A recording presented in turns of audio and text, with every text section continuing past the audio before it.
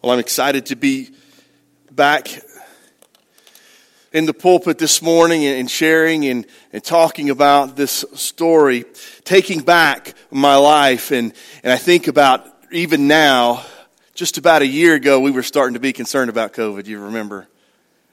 And then the world was turned upside down and then we couldn't do the things we wanted, and sometimes some things we still can't do. And it just, life seemed to get pretty hard the last year in so many different ways. And it felt like, in many ways, it's just out of our control. Like we can't do anything about it.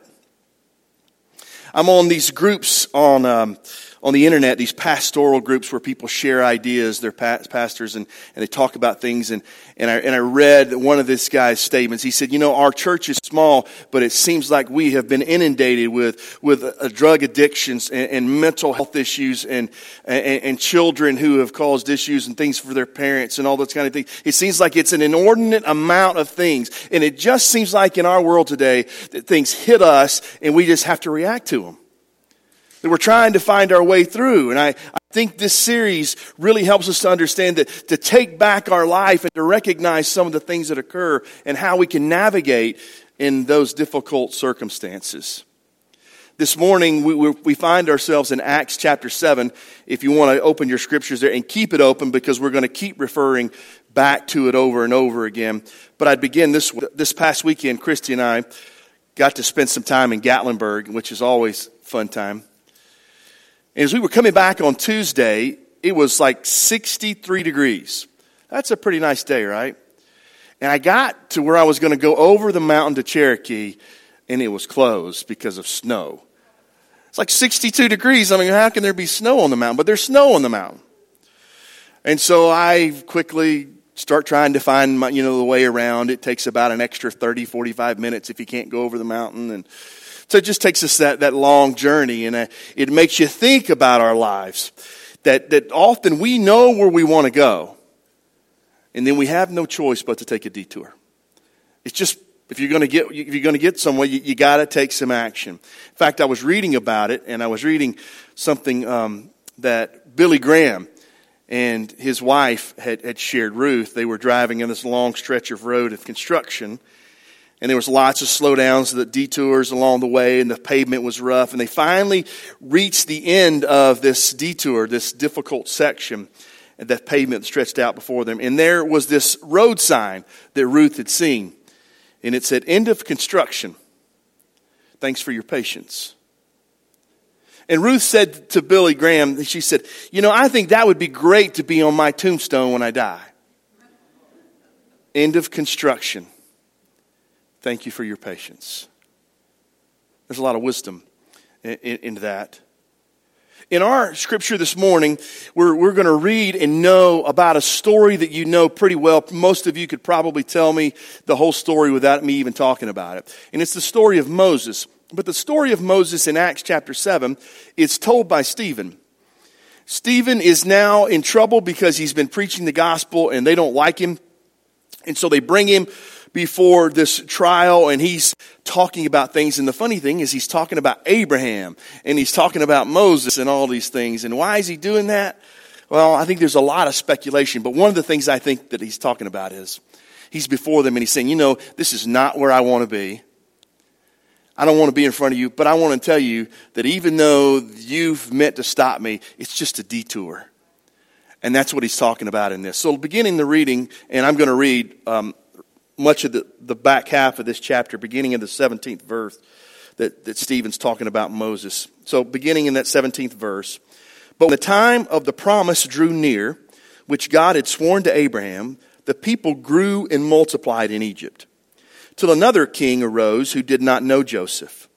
And this man dealt treacherously with our people and oppressed our forefathers, making them expose their babies so that they might not live. At this time Moses was born and was well-pleasing to God, and he was brought up in his father's house for 3 months.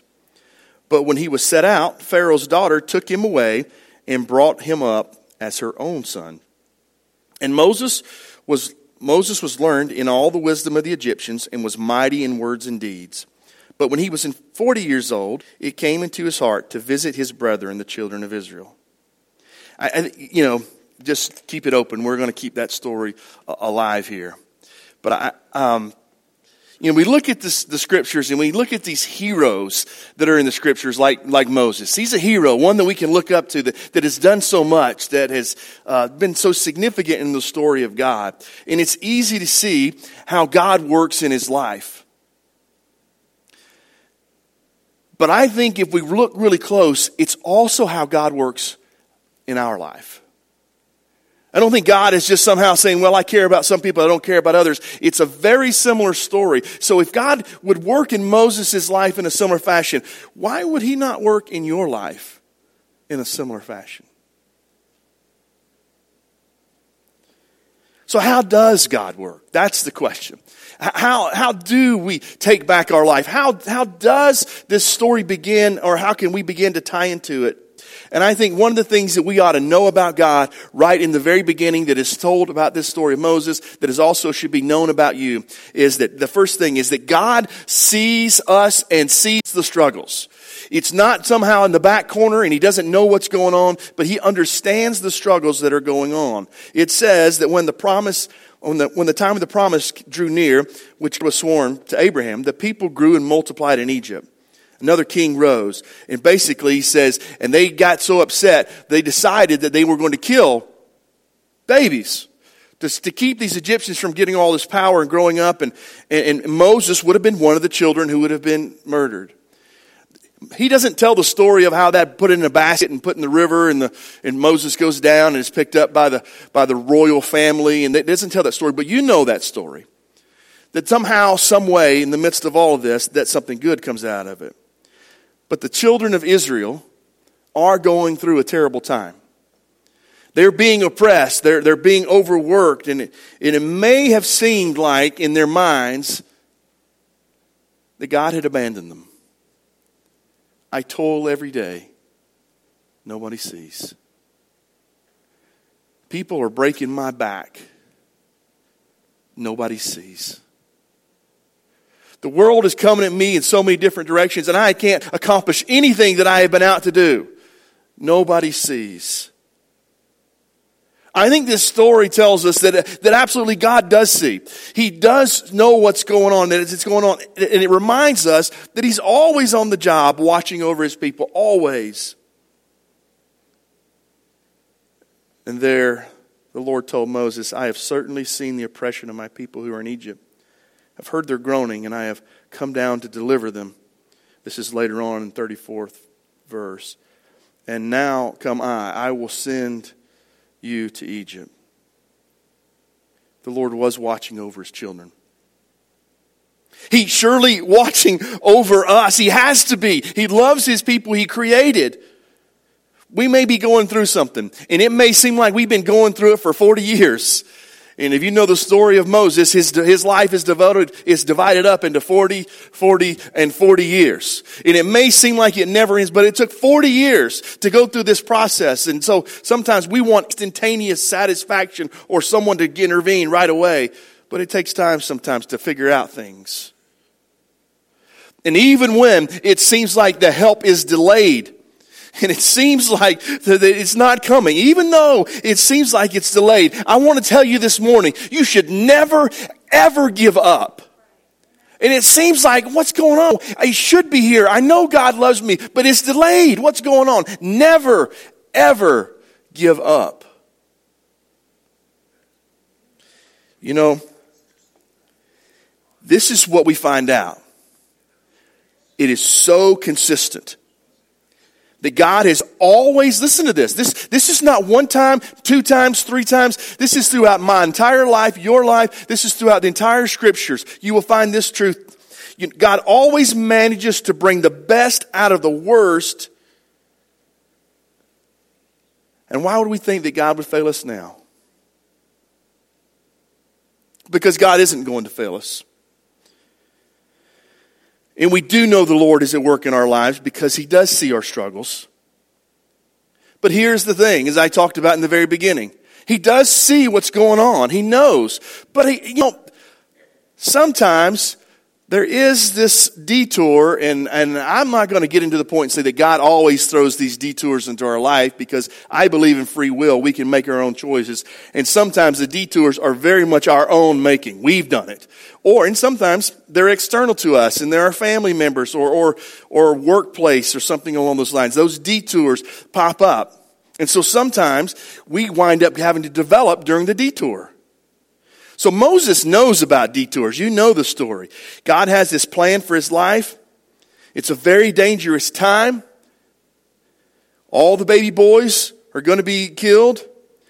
And so Moses is born, and he's pleasing to God. He's brought up, and he winds up being brought up in Pharaoh's house by his mother. Interesting story.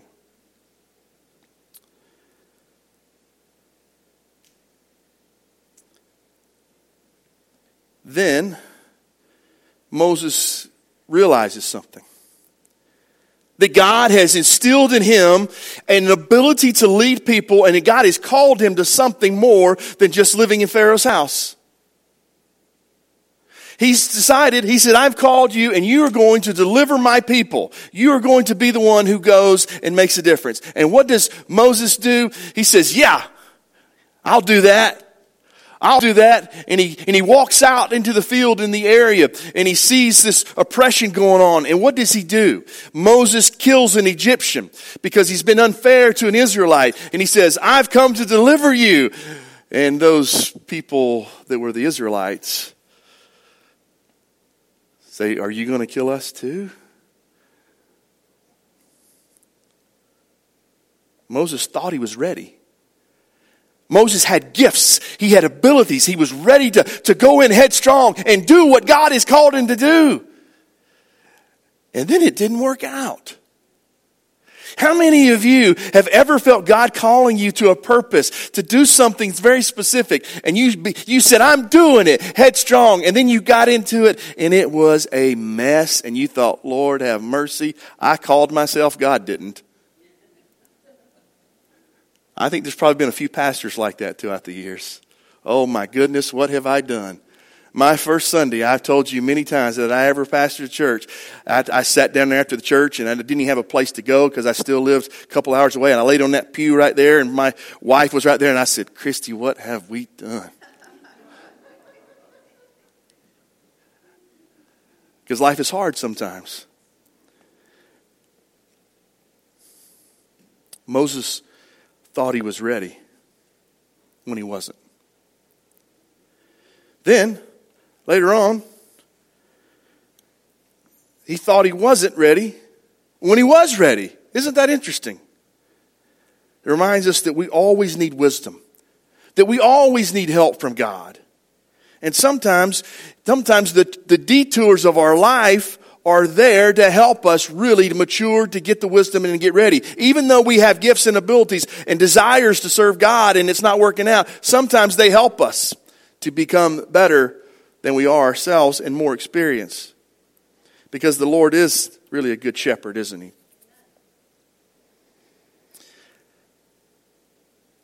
Moses learned a lot in Egypt. That was good. Verse 22 tells us that Moses was learned in all the wisdom of the Egyptians. He was mighty in words and deeds, but that wasn't enough. So God took Moses out of the wilderness. After he comes and the Israelite people say, get out of here, he runs because he knows he's going to be prosecuted for murder. And he runs off, and he winds up getting in the desert in Midian, and he winds up learning how to take care of shepherds. He learned how to take care of sheep. He becomes a shepherd. This learned person who has much higher qualities than living with stinky sheep and the job that nobody wants. He is so overqualified for the job, it's ridiculous. You ever felt like that? Why am I doing this? I know how to do things better. And sometimes it's in the workplace and jobs. Like, I'm overqualified for this job, and it might even be in the church. Why am I the one cleaning the toilets? Somebody else could do this. I got other things. So he's out taking care of the sheep. And the truth is, he's out taking care of the sheep because God wants him to learn how to be a shepherd like God is. The good shepherd. And he wants Moses to know something. He wants him to learn that just because you're smart and just because you have gifts and abilities doesn't mean that you're really better than anybody else. They're gifts and their abilities, and I want to teach you how to use them. God also teaches Moses how to wait for 40 years. Because he knows that when they begin this journey, it's going to take 40 years. When they finally follow him, it's going to take 40 years. And he knows it's going to be hard. But he learns how to be patient. And he learns how to follow through and trust God. It's a sad detour that has to happen for the Israelite people, but it happens. Because the Israelite people needed to learn to trust in God. They didn't trust before. They just wanted to be delivered. Bring me some immediate satisfaction. Can I get a job where I never have to worry about money anymore? And can I get a situation where all the debt is removed? Can I get all? We're always looking for that thing that's next and never learning exactly what God is teaching us on the detour. We just think life will be better if we can get something that we've devised in our own mind. That's the way the Israelite people, that's the way Moses was. And in 40 years, they begin to learn things a little bit different. God is at work in our lives. He does develop us with these detours. He sees us. He works in these detours. And you probably are in a detour at some point in your life, if not right now. But he meets us all along the way in miraculous ways. Moses reminds him of this truth. When 40 years had passed, an angel of the Lord appeared to him in a flame of fire in a bush. This is in verse 30, in the wilderness of Mount Sinai. And when Moses saw it, he marveled at it, at the sight. And as he drew near to observe, the voice of the Lord came to him, saying, I am the God of your fathers, the God of Abraham, the God of Isaac, the God of Jacob. And Moses trembled and dared not look. And he said to him, take your sandals off, for the place where you stand is holy ground. Moses has learned to be really smart. He's decided God had called him, and so he began to take action and start just trying to defeat these Egyptian people one at a time. And he's cast out into the desert and winds up trying to take care of these sheep. And then God miraculously shows up in this bush. Funny that it says an angel of the Lord, but then it says that the voice of the Lord. So I kind of imagine that it's the voice of Jesus Christ that's there talking to him. It's a dramatic thing. But as Christians this morning, I think it's so important to remember. Was that the only time God was with Moses? Was that bush? Did God just take a vacation and decide that he would come back 40 years later and say, now's the time? Do you think that's really what occurred in his life? God was close to Moses every day long for 40 years that were there. He spent in that wilderness and he was tending sheep. God didn't just get back and say, well, now's the time. I think it's so important for us to recognize that there are moments in our lives where God is miraculously talking to us, very plain and very clear. And I'm not saying that everyone will hear an audible voice by God. Maybe you will. I'm not saying you won't. But I am saying this. There are moments that when you get real intense, when you can read and God is speaking to you very much, and then there are moments that it's not as intense. And it feels like we've done something wrong sometimes. It's not the case. God is never abandoned. He is never left. He's always a part of your life. And it is so important to remember that, even in the detours when it just seems like no one cares and no one hears and like it will never end.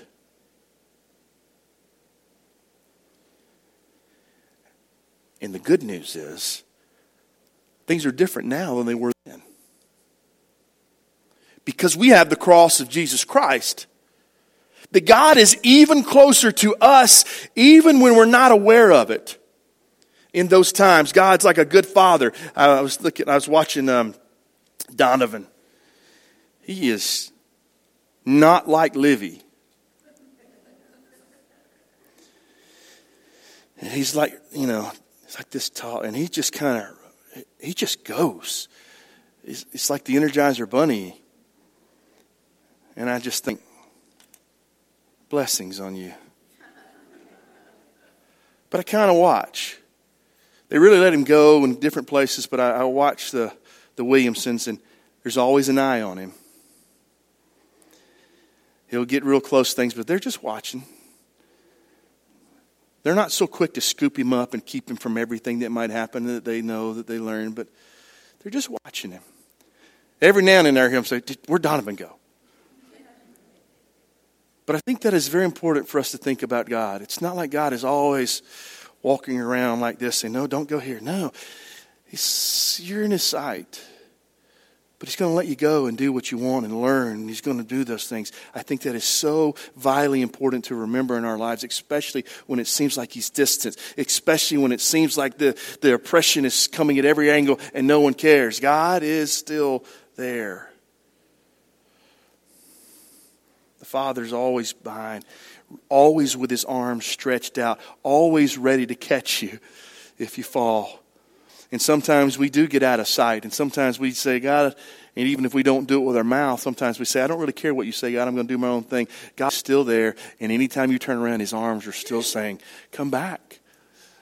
You'll never go too far that I don't want you, that I don't love you, that I don't care for you." So when I talk about take back your life today, a lot of times it has nothing to do with any sin that may enter in your life. Life is just hard sometimes. But sometimes it might be that you step and you've turned your back and you say, "I don't care, God. I'm going to do what I want." And in those times, God is still there, waiting and saying, "Come back." Working at us, working in our lives in truly miraculous ways. But the thing about it is, it's not just that God sees and understands and knows these things and recognizing that detours are in our life and the great things can happen in the midst of those detours and that God is always with us. But you know what? God also really very much has a purpose for you. It's not just to exist. And sometimes we get upset about these things because we want miraculous things. We want, as pastors, we want to stand up in the pulpit and we want 10,000 people to become saved. That's what we want, right? And if we can't get that, then somehow we're a failure, right? I think we always need to adjust our idea. God is calling us, but how that looks may be a little different for everybody. God has a mission for us in every stage of our lives. The Lord reminds us of this. He says in verse 34, "I have certainly seen the oppression of my people who are in Egypt. I have heard the groaning, and I've come down to deliver them. And now come I will send Egypt." God had a mission for Moses. God has a mission for us. He may not want us to lead a nation, but he definitely wants us to make a difference in our world. He desperately wants us to make a difference in our world and not just exist in it. It is so vitally important. He wants us to help other people. He wants us to help other people, not just in this world, but to really help them make it to the promised land. Now, heaven begins here, but it's also very much a place to live. And he's saying, you're here to help people along the path that they might go with you. Pastor Josh's first sermon here, if you remember. We want to get to the journey together and how sad it is to get to the top of the mountain and nobody's with you. You're called to help people along this path. He has a mission for us in every stage of our life.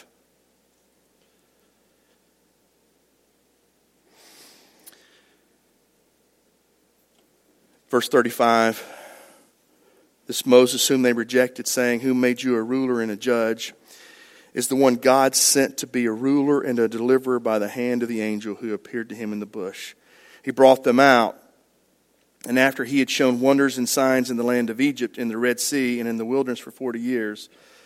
This is that Moses who said to the children of Israel, "The Lord your God will raise you up like a prophet, like me from your brethren. Him you shall hear." And of course, that prophet would later on be Jesus Christ. God sent Moses to lead the Hebrew people to an earthly promised land, but he sent Jesus to lead people to an eternal promised land that would be heaven, a precursor to what would happen. And we're not to just watch and sit, we're also to participate. Moses was only a picture of what God had in mind. Would you believe that you were also, in the right sense, Moses, to lead people? And that this story is very much a story? And God absolutely wants to save souls. I think about my mother. Actually today is January, February, 2 months since she passed away. She was raised in a Jehovah's Witness home. And my grandmother, who I never knew, my mom's mom, would sneak her out and they would go to church on Sunday mornings. Now, my grandfather eventually found out because my mother wanted to be baptized. And he stopped that. They would never go to church again. Her mom would die when she was 16 years of age. She would get married at 18. She would be divorced by 19. She would marry again my dad when she was 19. Thank goodness, because I'm here. She would divorce again 8 years later. A tumultuous marriage. She would spend the next 20 years really living the way the world said would be the best way to live, which was not a great way for 2 kids.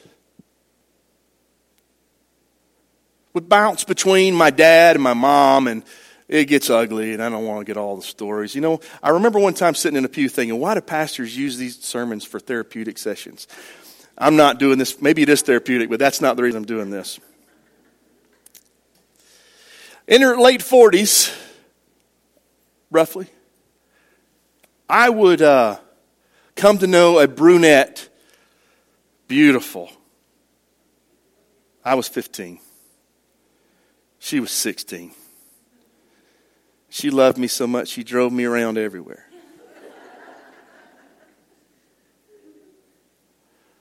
And I would eventually meet her grandfather, who was a pastor, and he would invite me to go to church. And I was like, yeah, anything to be with her. And so I would go. And God would set me on fire. And I would become so intensely involved. And I'm 15 years old and I'm living with my mother. And every night, you turn out the lights, I'd have a light on. And I'd be reading. If it was one of your Bibles, you'd read, each piece of, New Testament, Psalms, Old Testament. One night she comes in, she says, you do this every night. Why do you do that? We began to talk about things, and next thing I know, she just shows up at church. And then there's a tent revival. This is not the old tent. This is kind of recoup the tent revival, that kind of thing. Back in the old days, the tent revival was the best they could do. This was like, well, let's stick it out there and something. But she's there, and she makes her way down to the altar, and I go down with her, and we pray. And she becomes a Christian. And I'd like for you to tell you that her life got easy then. That from then on, life was so easy and everything worked out, but it didn't. She would eventually develop COPD, which was difficult. She'd lose her job about 55, 57, and she could never get another one because that was something. And then she winds up going around, and she winds up being a caretaker. When people are dying, they call her in, and she just cares for people. And in that story that I've been told over and over again, everyone talks about. She became a prayer warrior, and I saw all these things in her phone where she would have a prayer list. She was praying. I saw where these people would say she was such a blessing to us. How she would come in and she would say how she offered blessings over the food as she was preparing. And how she talked to the patients about God and how sincere and real it got. She would die, move in my house. 4 weeks later, she would die of COVID. And it's a sad story. But it is beautiful. It is beautiful because her life took one turn here, one turn there, but she fulfilled a purpose. And I think about my own life. I think I made a difference in one. I may be all messed up and I may not be on the right path all the time, but do you understand that we've made for a purpose, and life is not always going to go the way that we want to. You're never going to be delivered with all the things that you think with life would make easy. It's never going to happen. But God sees you. He can use these detours that happen in your life. Absolutely can. He'd never leave you. He will never forsake you. He's always there.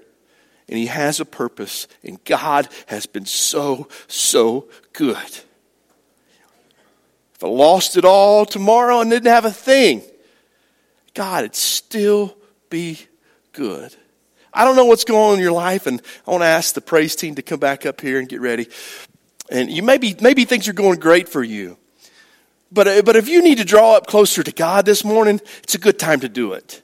And maybe sometimes it's just to re-examine what's going on and say, God, I've been complaining, and I have complained this past year because I have not been happy with the things that are going on. But sometimes it's just to say, God, I know you love, and I know I want to renew my relationship with you. And sometimes it's saying, God, I'm sorry for what I've done, and I need to repent. Whatever is going on in your life, I want to give you time this morning. Why don't you stand as we sing together? If you want to come to that altar and pray, you can do that. If you want to pray right where you are, you do that. If you want some pastoral support, you make sure that you let me, Josh, Ryan, you let one of us know. We'll be glad to be with you. But I want to close out this morning with this song. And if you need to take any action, do it.